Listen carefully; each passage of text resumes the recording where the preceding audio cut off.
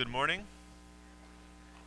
Um, we live in an age of there we go. We live in an age of media, so video is a good way to communicate. It's just strange to see yourself on a video. Um, well, this morning we are going to be continuing our sermon series in the book of Acts. If you would turn to Acts 23. That is where we are going to be beginning our time. And so by way of introduction, I don't know, I'll just give you the whole sermon in one sentence to start off with. It's going to be a very interesting sermon. I was telling the guys before we were praying, if there's a single the most difficult, theological discussion that Scripture brings to the surface, it's the one we're having today. So for many of you, maybe the first time that I'm kind of forcing you to wrestle with this stuff. Maybe you wrestle with it now, or maybe you haven't been to church in 20 years and have, very minimal understanding of things. And all across the board, it's our job here to bring you the entirety of Scripture. This passage, as I was studying it at the latter half of the week, so things surfaced, and the Lord has difficult truths, but the joy and the freedom that come from them it's life-changing. So, so I'm excited. So when we observe things here, all right, our culture has an extreme, what I would say, like a two-dimensional approach to understanding our world. When we see things like nature in our very scientific Western society, we tend to look at things and begin to kind of, try to see through them, right? Like if you see a tree, you could say, well, this is a certain species, a certain class of tree, and certain type of tree, and only grows in this area of the country, and these temperatures, and et cetera, and so forth, and you kind of can move on. And we're kind of given that kind of training in school, right, when we're raised up here in our nation, and we have the tendency now to lose, and I would even argue we're taught to not see this, but it's there. We tend to lose the inherent beauty in things. We want to see straight through them. From the perspective of Scripture, there's a whole different narrative out there that is happening. When we see mountains, it is not a mere product of how many years of some kind of geographical event that threw up the Rocky Mountains. There's a God who fashioned those mountains himself, merely spoke them into existence, caused the earth to bring them forth, and he's at work kind of behind the scenes. And that's a scriptural understanding. We're not told those things from our culture, but as Christians we know, even if we have a very helpful understanding of the workings of this world, we know that there is another story out there that God is at work doing something amongst us even today. So literature kind of gives us the chance to do this. My wife just read through Gone with the Wind, and then we actually watched the movie together. Yes, I watched Gone with the Wind. I grew up in Atlanta. You're inundated with Gone with the Wind and all, so I knew a lot about it, but never actually seen the movie.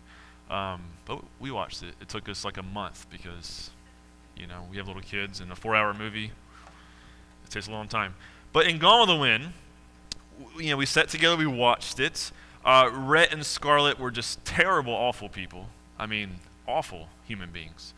And basically, they essentially ruined their lives and those around them. Their greatest love in life was clearly themselves. They had no view beyond themselves, and they brought down everybody around them.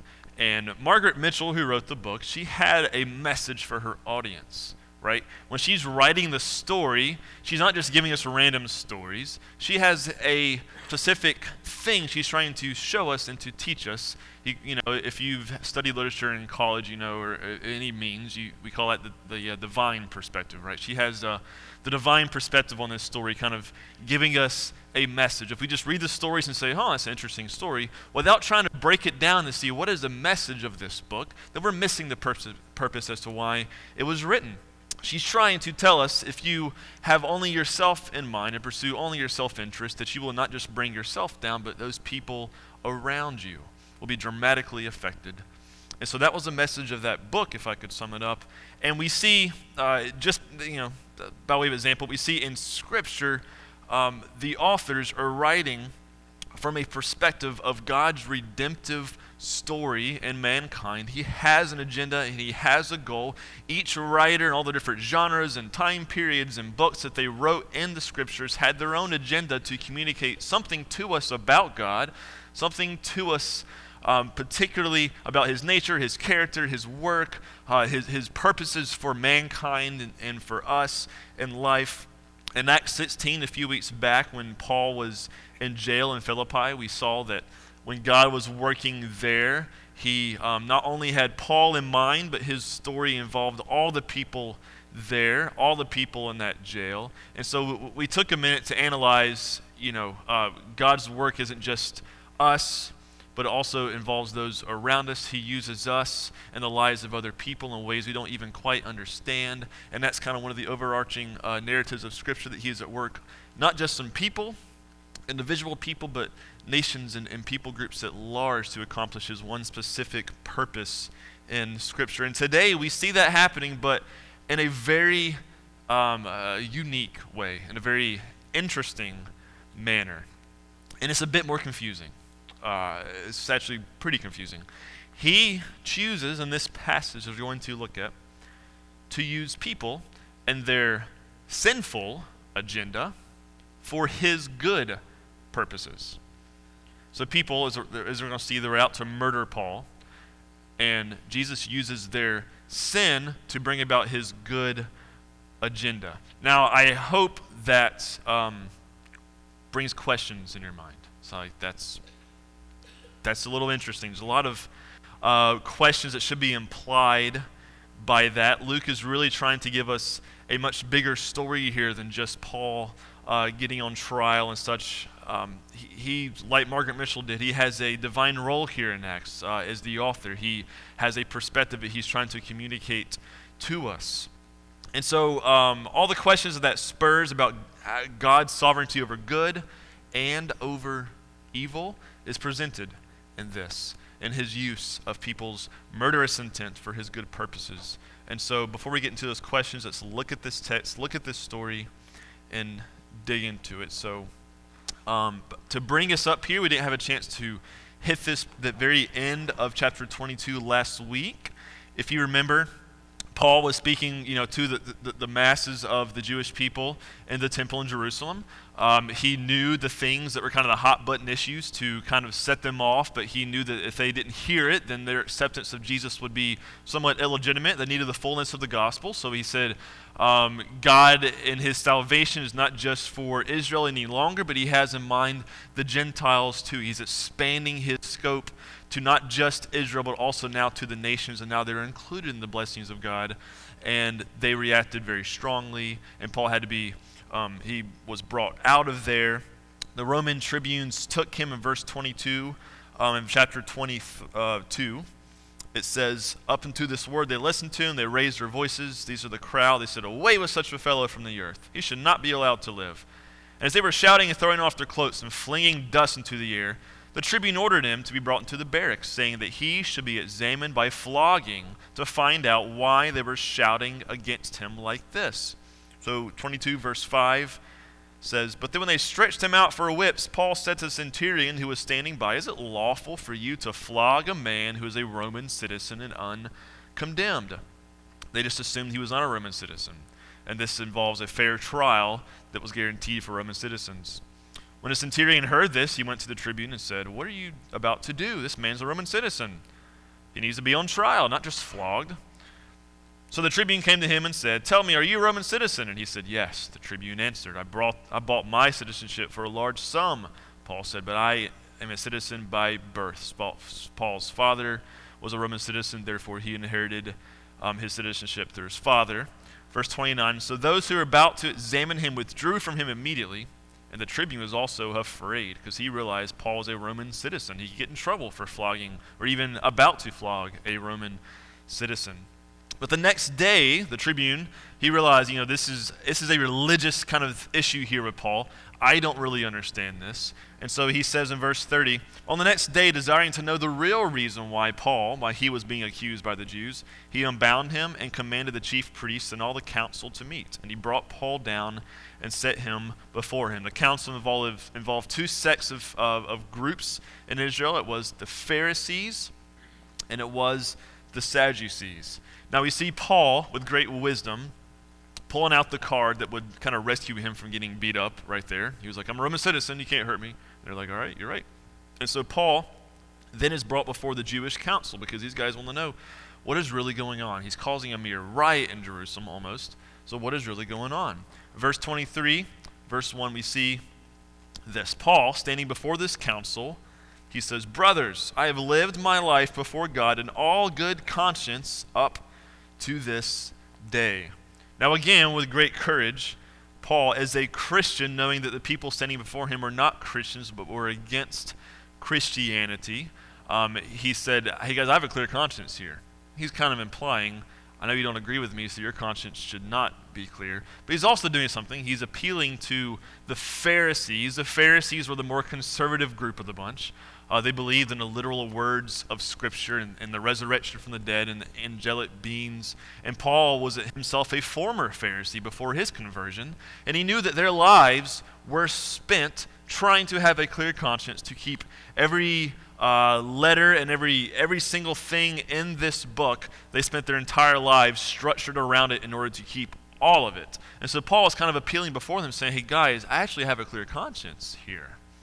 And so, he's kind of backhandedly saying, if I do, you probably shouldn't. But he's also backhandedly reaching out to them, saying, guys, I actually do have a clear conscience with my way of life in Jesus.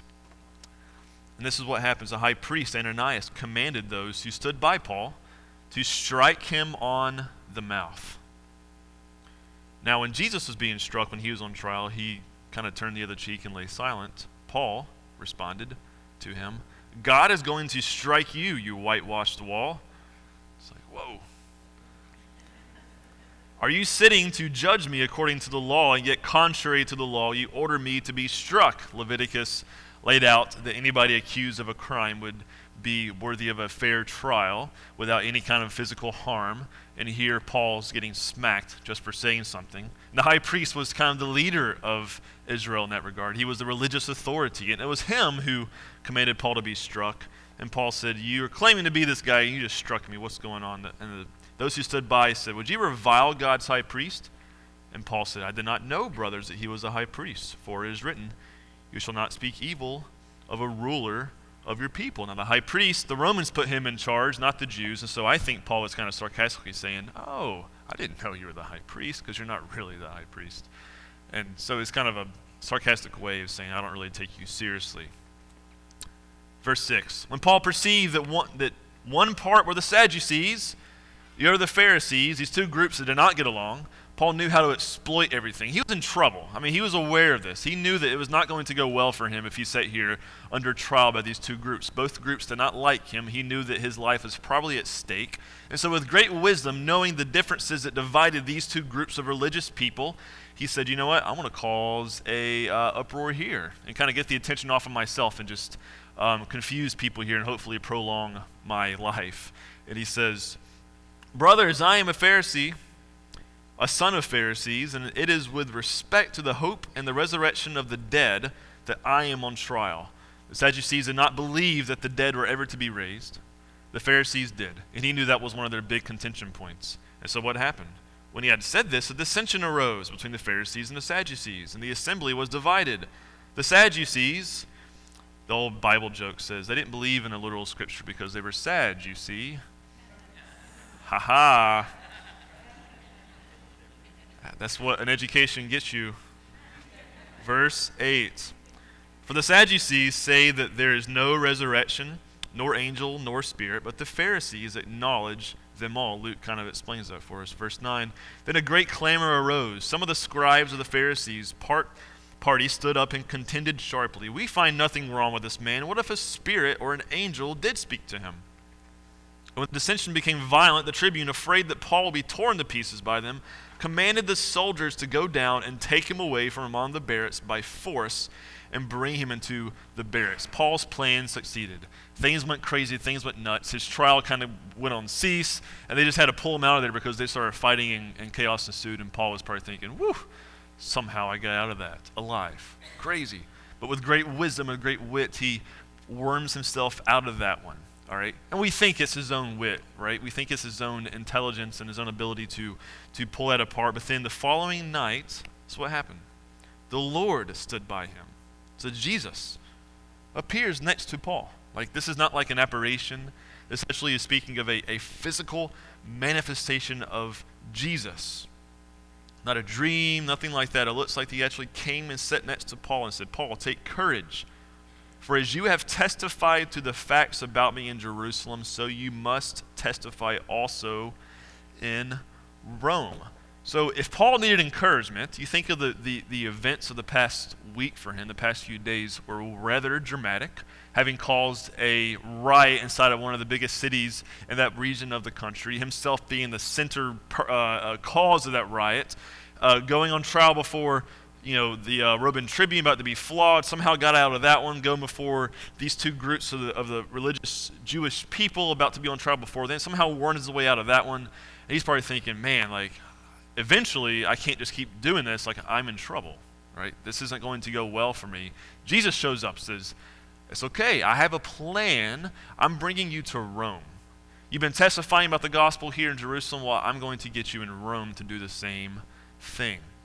And he says, take courage. Now, if Paul needed to hear a word, it was right then. It was right there. But he was just given by Jesus the perspective that we were talking about before. Jesus says, I helped you worm your way out of those things. It wasn't just you. Like, I helped you do that. Because I have a plan to get you to Rome. So right now, between here, you're in Jerusalem, and between Rome, things look very hostile here. But take courage. Whatever happens to you, I'm going to get you alive in the city of Rome. Paul was not told how he's getting to Rome. He didn't know the plan Jesus had in mind for him, that God had ordained for him. He just knew, I'm going to Rome. I'm going to survive all these events in Jerusalem. This is really exciting. And then what happens the very next day? When it was daytime, the Jews made a plot and bound themselves by an oath neither to eat nor drink till they had killed Paul. There was more than 40 who made this conspiracy. They went to the chief priests and elders and said, we have strictly bound ourselves by an oath to taste no food till we have killed Paul. Now, therefore, along with the council, give notice to the tribune to bring him down to you, as though you were going to determine his case more exactly, like a trial part 2. And then we are ready to kill him before he comes near. So when things seem to be up and up for Paul, he now has a death threat of 40 people against him. If you think you've had enemies in your life, I don't think any of you have had 40 people conspiring as a way to wipe you off this planet. Paul found himself in an even more tight spot. So take courage, Jesus said, because tomorrow people are going to be trying to kill you. But take courage. You're getting to Rome. Now, I would be a little confused if I was Paul, thinking like, wow, okay. I hope that Jesus was telling me that. I mean, he's human. If I was Paul, my thought would be, man, I hope Jesus was right, because this looks really bad. 40 people against one. I'm in jail right now. I don't know what to do here. Now the son of Paul's sisters, verse 16, the son of Paul's sister heard of their ambush, his nephew. So he went and entered the barracks and told Paul. So Paul became aware of the plot by his nephew. Now we know his nephew, we don't know if he was a Christian or just still wrapped up in Judaism, does not know Jesus yet. He was a relative of Paul. Maybe he was a sympathizer who learned of the plot and said, I gotta help my uncle here. Or maybe he was a Christian. It was kind of like a spy that was wrapped up in the group and was trying to understand what lays in Paul's future. We don't really know, but all we know that he loved his uncle and wanted to go help his uncle when he learned what was going on. So Paul told one of the centurions and said, "Take this young man to the tribune. He has something to tell him." So he took him and brought him to the tribune and said, "Paul the prisoner called me and asked me to bring this young man to you, as he has something to say to you." The tribune took him by the hand and going aside asked him privately, "What is it you have to tell me?" And he said, "The Jews have agreed to ask you to bring Paul down to the council tomorrow, as though they were going to inquire somewhat more closely about him, but do not be persuaded. For more than 40 of their men are lying in ambush, who have bound themselves by oath neither to eat or drink till they have killed him, and now they are waiting for your consent." So the tribune dismissed the young man, charging him, "Don't tell anybody you have told me about these things." And so now we see God is at work. Remember, the goal is Rome. And so here's what happens. This is pretty incredible. Verse 23. Then the tribune called two of the centurions and said, "Get ready 200 soldiers, 70 horsemen, and 200 spearmen, 470 soldiers." All right? "And go as far as Caesarea at the third hour of the night." Jerusalem's here. If you go like north west, Caesarea is like one of the coastal cities in Israel. Is a Roman city. Caesarea, Caesar, it's a Roman city. And so they said, "Ship into the Roman city. He'll be safe there. Do it at the third hour of the night, 9 o'clock. So get 470 men at 9 p.m. and start making your way for Caesarea." This was, I don't know, like 60 or 70 miles outside of Jerusalem. So in those days, that was quite a hike. And they're leaving in the middle of the night. And he wrote a letter to the governor describing the situation. He says, "Claudius Lysias to his excellency the governor Felix," and he kind of breaks down all that what's going on with Paul. And so Paul suddenly finds himself in the Roman escort of almost 500 soldiers to get safely brought to a Roman city. As we see in Caesarea, some more events happen, but that's the beginning of God's plan to bring Paul from there to Rome. Now we walk through those events and those stories, all right? And I want to bring up back to the beginning of our sermon, was that these people had wicked intentions to kill Paul, but we just saw in the grand scheme of things, as we look in through the remainder of the 4 chapters left in the book of Acts, it was crucial Paul made his way to Caesarea. There he was under Felix, and he got to even have Bible studies with Felix. Felix was the governor of the region. He had very close ties with the Romans. He was a very powerful figure in that day.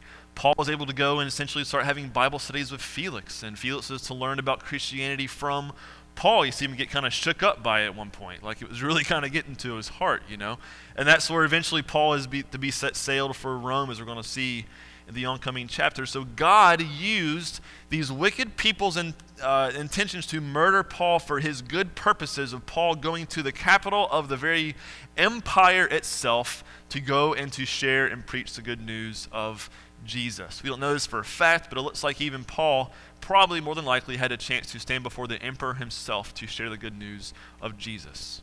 That's a pretty amazing thing for the world empire of the day, for a single man like Paul to be brought through all those events to lead to those things. God wanted that to happen, and he used wicked people for those means. So my idea here is that God uses evil for good. Now, remember at the beginning we were talking about how reality is much more divine than just merely understanding how to break down like a tree of its science and its classification. No, God had allowed that tree to grow and to be born, right, and to be what it is today. There's a divine perspective of all things. And so as we're looking at this story, the angle I'm trying to point you to see and to put yourself in is that God, and all of his goodness and his righteousness and his good purposes and plan, decides to use people who wanted to murder Paul to bring that about. What is God's relationship and his sovereignty to evil? Now that's one of the questions, if not the big question, that comes out of this passage, right? How can God use evil for good? How can he actually use evil for good? In this text, 40 people who were obviously wicked, who were all willing to commit murder, and God used them to bring him safely to Caesarea. Now the implications of this we need to work through is this: the relationship between God's sovereignty and people's intentions, evil intentions, which also spurns more questions. Is God ordained sin? Like, it's one of the implications from people who did this and Paul used it, or God used it to bring Paul to where he was going. Well, did God plan for these people to have their murderous intent? How does that work? If that is the case, were they still guilty of sin? Are we still guilty of sin if we commit it? If it's possible that God ordains and uses sin to bring about his good purposes. And these are big questions that throughout the ages people have asked, right? It's probably the most difficult theological topic, one of the most difficult, that we have to wrestle with. How could a good God oversee evil and use it for good? How does that work? Where does the responsibility of God over evil lie? And using people's evil actions for his good purposes, is he himself not responsible? That's the question I ask, and I think probably all of us will ask at least once in our lifetime, right? Is a sovereign God ultimately going to be responsible for evil things in this world? I probably have your attention with questions like that, right? These are gigantic questions, but where do we start? So we have to start here. Let's pull ourselves out of this story for a minute, okay? Let's remove something that culture has kind of built up inside of us, and that is we quickly go to judge and make judgments with our emotions before we allow the text to speak for itself. And this is what I mean. We naturally want to define life in our own terms. We've been trained to think that the meaning behind things ultimately lies in our opinion, in our views and understanding. In short, if something does not make sense, then something is wrong. Okay? This is how that plays out. Our culture has placed us as the final judge of what is good and evil. And this will be very true if we truly believe that you and I are the most intelligent species in existence and that the meaning of life ends with you and I. That's what our culture is trying to communicate, and we know as Christians, of course, that's not the case. Right? We're not the final judge of what is right or wrong. That's not the biblical worldview. God has given us the ability to reason, but without divine aid, our reason is not in and of itself sufficient to understanding the complexities of life. I just challenge the entire European Enlightenment philosophers of the 18th century with that statement. I get it. It's a big statement to make. Reason is simply not enough as human beings before a sovereign God to say we can wrestle with these things. I mean, it plays out like this, you know. We are subservient to God. We were created in his image. God gave us a job to go and to subdue this world and work and create for his glory. We are image bearers of him. Our lives are not lives that end with itself, but rather our lives look toward the very one who created us, just as a mirror reflects our image. That's the biblical narrative. So when we wrestle with hard questions like how does God oversee evil in this world? What is his relationship to evil? As you see him using these wicked, sinful people in this story to bring about his purposes, we have to do a few things, understand a few things. Number one, understand that you and I are not the judges of this world. We are not the judges of this world. Things like rape, murder, cancer, these awful things, if you and I'm speaking for myself, if we had the ability to just stop those things, well, surely we would, right? Like, if it's up to us, we would say, those things can just be over, like, no more, okay? But then when we see things happen, we talk about a sovereign God, the question comes, well, why in the world is God allowing these things to happen? Now, I don't have any secrets here for the past 2,000 years that somebody has not found out. Okay, read Saint Augustine, all this stuff that he wrote, 2 millennia ago almost. He wrestled with these questions too. I haven't found out an answer that nobody else has ever wrestled with. I don't have anything for you other than this. Okay, I'm going to reduce it very easily for you right now and break this down. It's called the Christian faith for a reason. This is where faith comes into play. I'll tell you the story. This is Craig Bloomberg. He's a Denver Seminary professor over there. He gives an illustration I think is very helpful. He says, when you're wrestling with this question, think about this. I've told many of you this, especially if you're in PLI. You've heard me use this example before, but it's very helpful, I think. He said, imagine if you're a bear, you're caught in a bear trap, all right, and you see a hunter with hunter arms and a rifle walk in front of you, and you sense danger. I'm in trouble. I'm in a bear trap, hunter. I'm a goner. The hunter sees the bear, has compassion. He walks over. He wants to help the bear. So he goes down, pushes the trap in, and the bear's thinking, he's just torturing me. What is he doing? This hurts. And then the trap opens. The hunter walks away. The bear's free. The whole idea of that story is if the hunter wanted to communicate to the bear at any point his intentions, the bear would have been like, there's no ability for communication to actually happen in the meaningful way. Okay? And Craig Bloomberg uses that example to say when we're wrestling with this question, we have to realize that there is a supernatural and divine God who spoke things into existence, who has a grand and majestic, glorious plan, and we are just a part of his creation. Even if he were to stoop down right now and stand in front of us and start explaining the details of why evil exists and why he uses evil intentions for his good purposes, we would be sitting there just going, I don't understand what you're saying to me right now. You'd be like that bear trying to communicate with the hunter. Like, I don't ultimately know what you're saying. And we see this actually happen. I'll skip ahead for a minute here with, I won't skip ahead. Yeah, I will. Job, okay? Job was actually communicated to. I'll briefly touch on this. And you know what God's communication to Job was? When we get to his story in a minute, it was simply, are you me? You're just a human being here. You weren't with me when I created the world. And that's ultimately what we are left to deal with. Guys, I don't feel a pressure or a need to understand everything. This may seem contrary to reason in our scientific age, right? As helpful as reason is and those things are, but I don't feel a pressure to understand all of these dynamics. It is difficult to look at and accept. What look at is a slew of scripture here that presents these things. It is hard. We know that God is more powerful than Satan. We know that he can control the storms and the wind, that he can prevent something like a rape or cancer happening, but sometimes he does and sometimes he does not. Right? And so let's look at the second thing that we need to understand. I'm just kind of leaving that hanging because there's a resolution to those things. It's called faith, and we're going to build on that here in a moment. As we're looking at those events, we have to then ask the question, well, who is the guilty party? If God is allowing things to happen, well, who's the guilty party? Were these people in Acts chapter 23 guilty for their sinful intentions? Jesus said, if you hate somebody in your heart, then you already committed murder. And they never actually murdered Paul, but surely they were guilty of essentially murdering in that sense, right? But some people we see actually go through with their wicked intentions. Who's the guilty party? We need to also understand, point number 2, we make free decisions with our will. We are held responsible over our actions. We are called to righteous and holy living. Only later, we look back and realize God ordained all of it and allowed it all to happen and actually destined it to happen. Both of those truths are there. This is Peter says this very explicitly in one of the most fascinating verses in Scripture, I think. Probably not. People will not agree. Whatever. First Peter 2:8 says this. Talking of people who did not believe, this is how he breaks it down for us.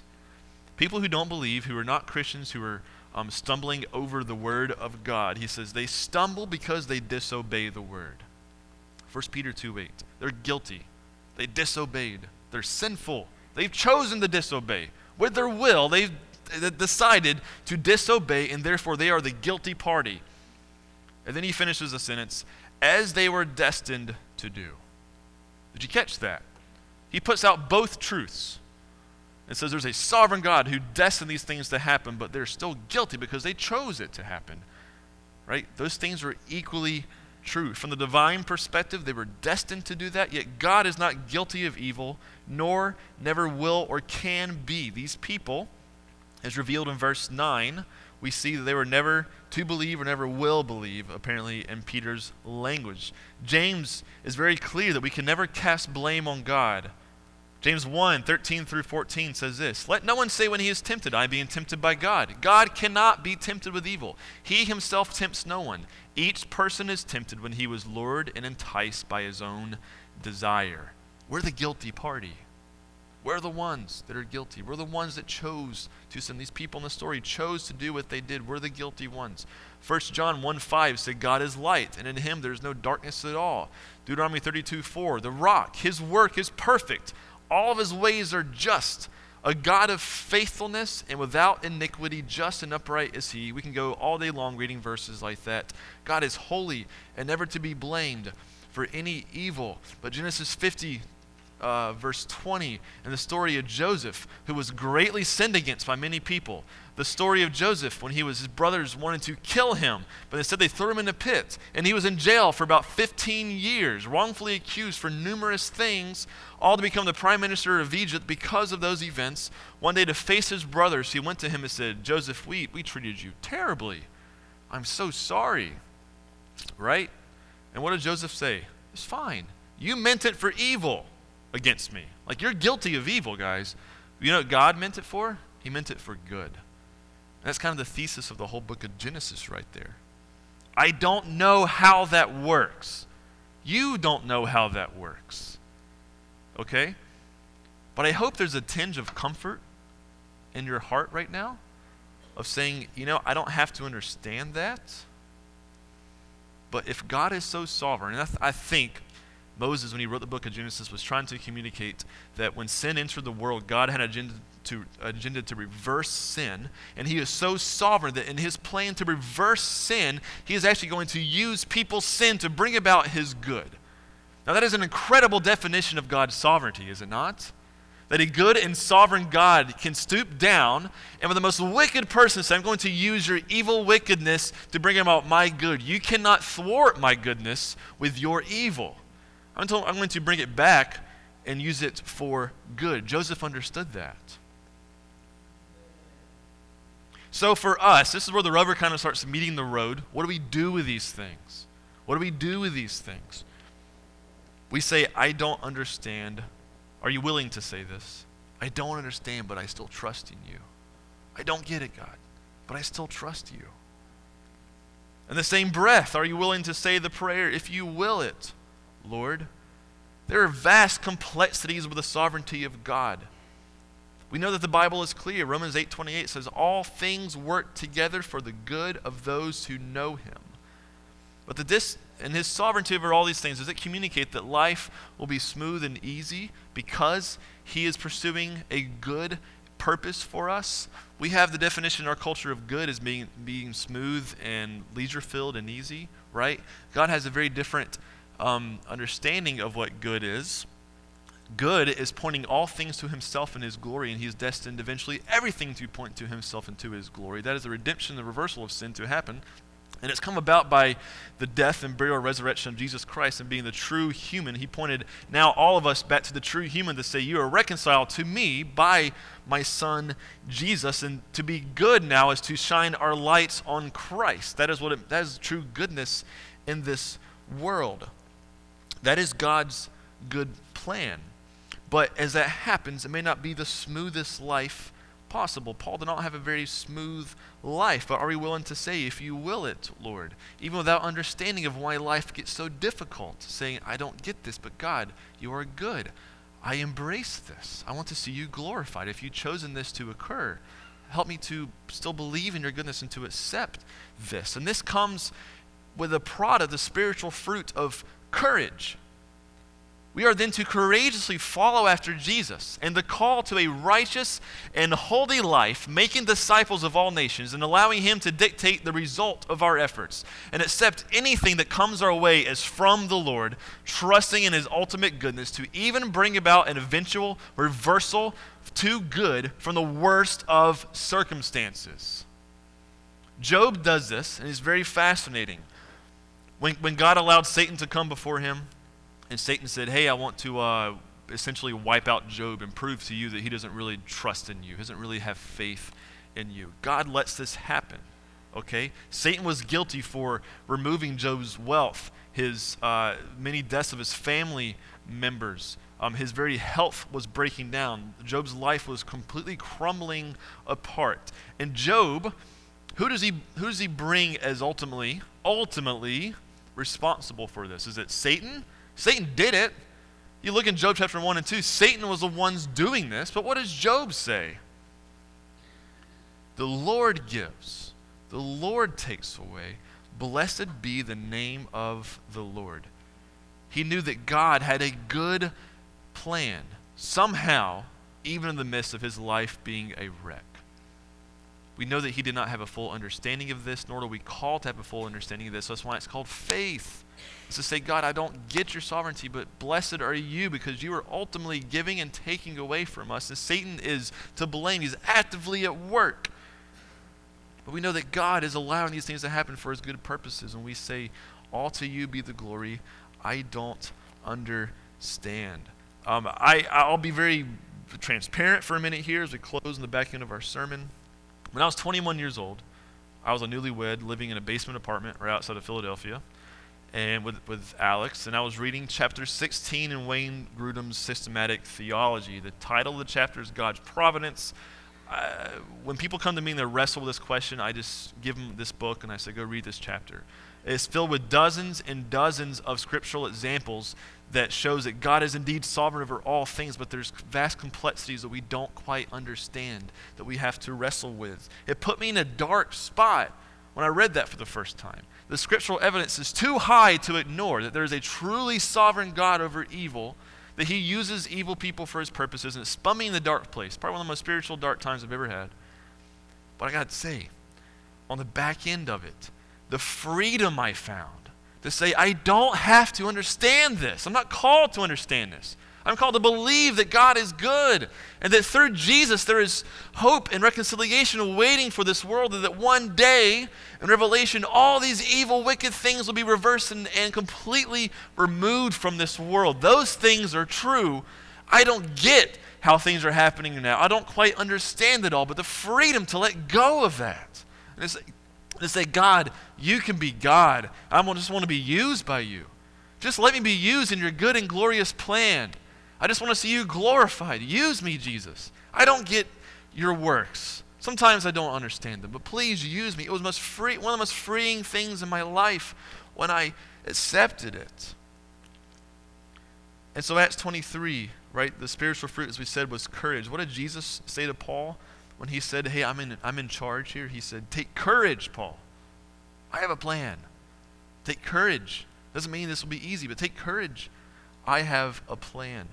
One of the most amazing examples of this, I love this story. In John chapter 19, Jesus standing before Pilate. He's already been arrested at this point. He'd been flogged.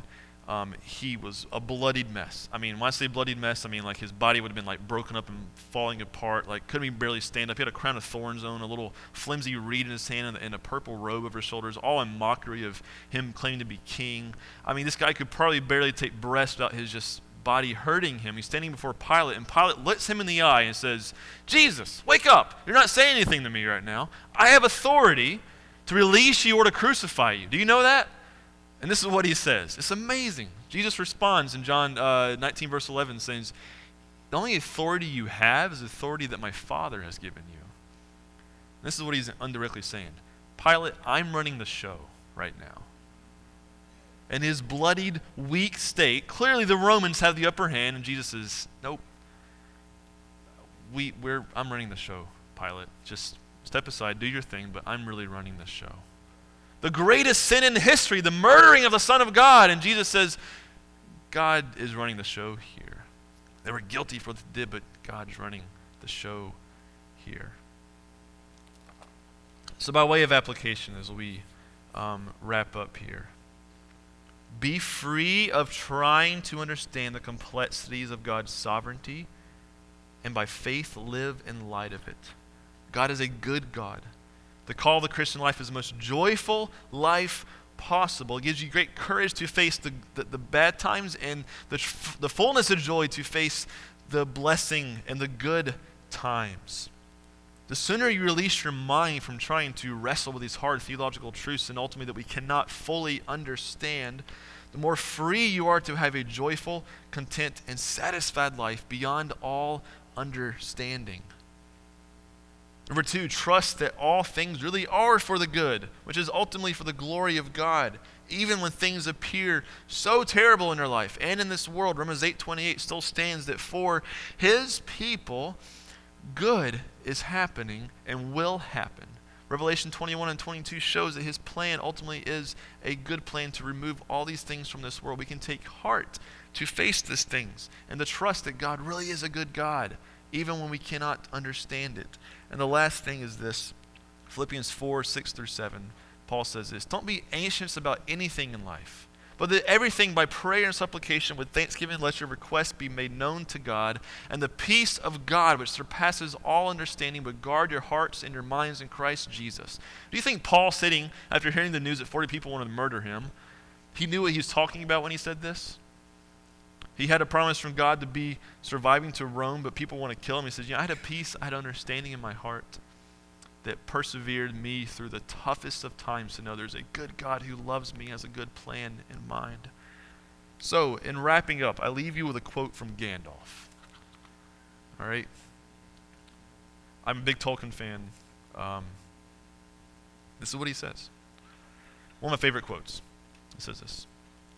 Bilbo, he at the end of the book, he there were some prophecies that were quoted. This is the Hobbit I'm talking about. That the events that happened in Bilbo's life were foretold. And he says, pretty crazy that it kind of appeared to actually come true. And this is what Gandalf's response was. It's pretty cool. He says, of course, said Gandalf. And why should they not prove true? Sure, you don't disbelieve the prophecies just because you had a hand in bringing them about yourself. You don't really suppose, do you, that all your adventures and escapes were managed by mere luck? Just for your sole benefit? You are a very, very fine person, Mr. Baggins, and I am very fond of you, but you are only quite a little fellow in the wide world after all. Thank goodness, said Bilbo, laughing. I read that to say, we are just little people in this wide world in God's majestic sovereign plan. Bilbo didn't quite understand, right? That all these things were ordained. Tolkien was a Christian writing from the biblical perspective. God had ordained all these things to happen. And so they happened. And how did he respond? With laughter. He's like, okay, great. I don't get this. May we with joy embrace the complexities of our sovereign God by faith and delight in his sovereignty over good and evil and in his righteous purposes, while we, like Paul, take courage and walk boldly, sharing the good news of Jesus to a lost and dying world. Let's pray. Jesus, I pray that you would help us to be free of trying to reason our way and fit you into a box of understanding. Would you aid us, Lord, to just by faith to walk in the most blessed of times and the most difficult of times, knowing that you will punish the wicked and evildoer for their deeds. You will bring justice to them, Jesus. You will punish them, and we thank you for your justice, and we thank you that you can even, in your majestic sovereignty, use those evil things for your good. Thank you, Jesus. Pray this in your name. Amen. Amen.